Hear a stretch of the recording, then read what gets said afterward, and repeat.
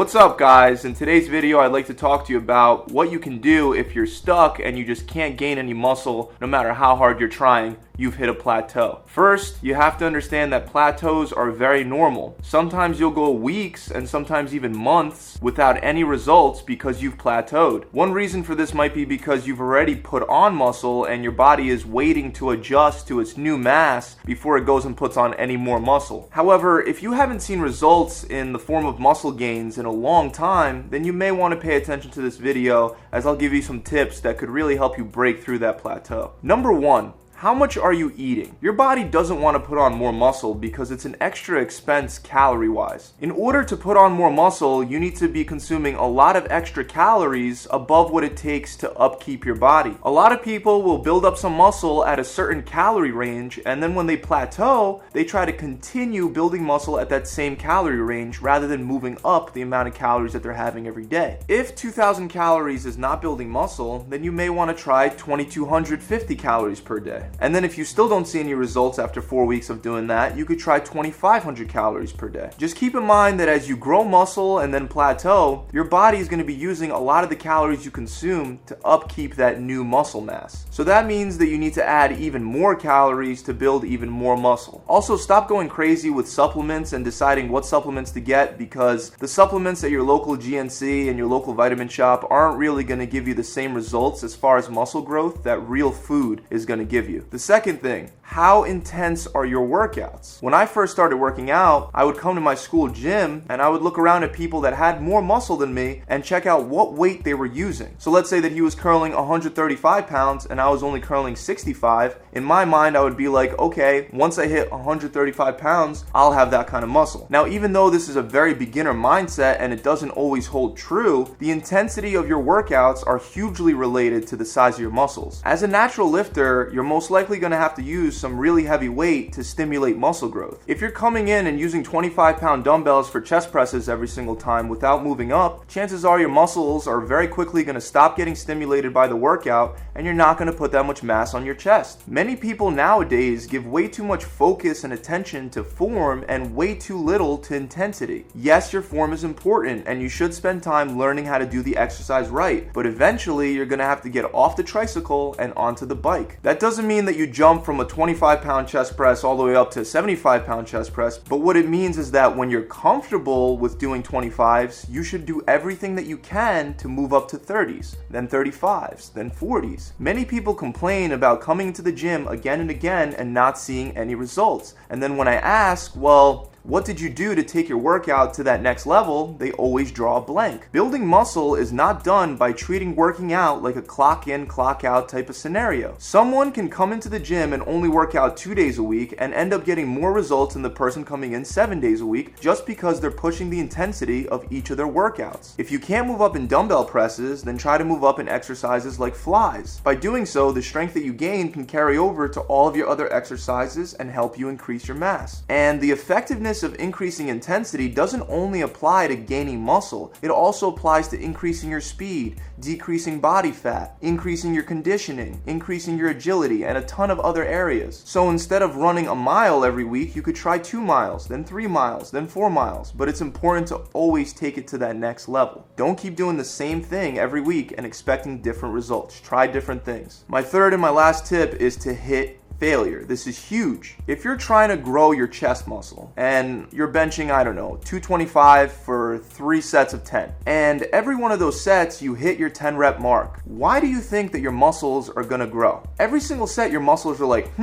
I completed the set. I did what I have to do. I have everything that it takes to complete that set. I'll be able to do that next time if I just stay where I'm at. On the other hand, if you took 275 pounds, only did 5 reps, and then you needed somebody to lift the weight off of you because you failed, your chest is gonna say, shoot, I need to get stronger and build more muscle fibers so I could handle the stressors of my new environment. If you wanna build muscle, make sure you're grabbing weight that's heavy enough to make you hit failure before you hit that 10 to 12 rep mark. You You can lighten the load as you get further and further through your workout because most likely you'll be hitting failure faster as your muscles get more and more tired. Other than those 3 tips, you just got to make sure that you're not overtraining. So remember that you have to be in a calorie surplus state, and if you're overtraining and doing way too much, you're going to be using all those excess calories that would have been used to build muscle. You're going to be using it just to maintain your current body weight. Listen to your body and you should be able to tell whether or not you've crossed that line of overtraining. That's it, guys. I really hope you enjoyed this video. I hope it helped. If you enjoyed this video, you can subscribe to my channel to see more tips and tricks like this one. Also, if you'd like to work with one of my trainers or get fresh prepped fat loss meals delivered to your house, you could visit my website. Make sure you leave this video a thumbs up, and I'll see you guys next week. Pump it.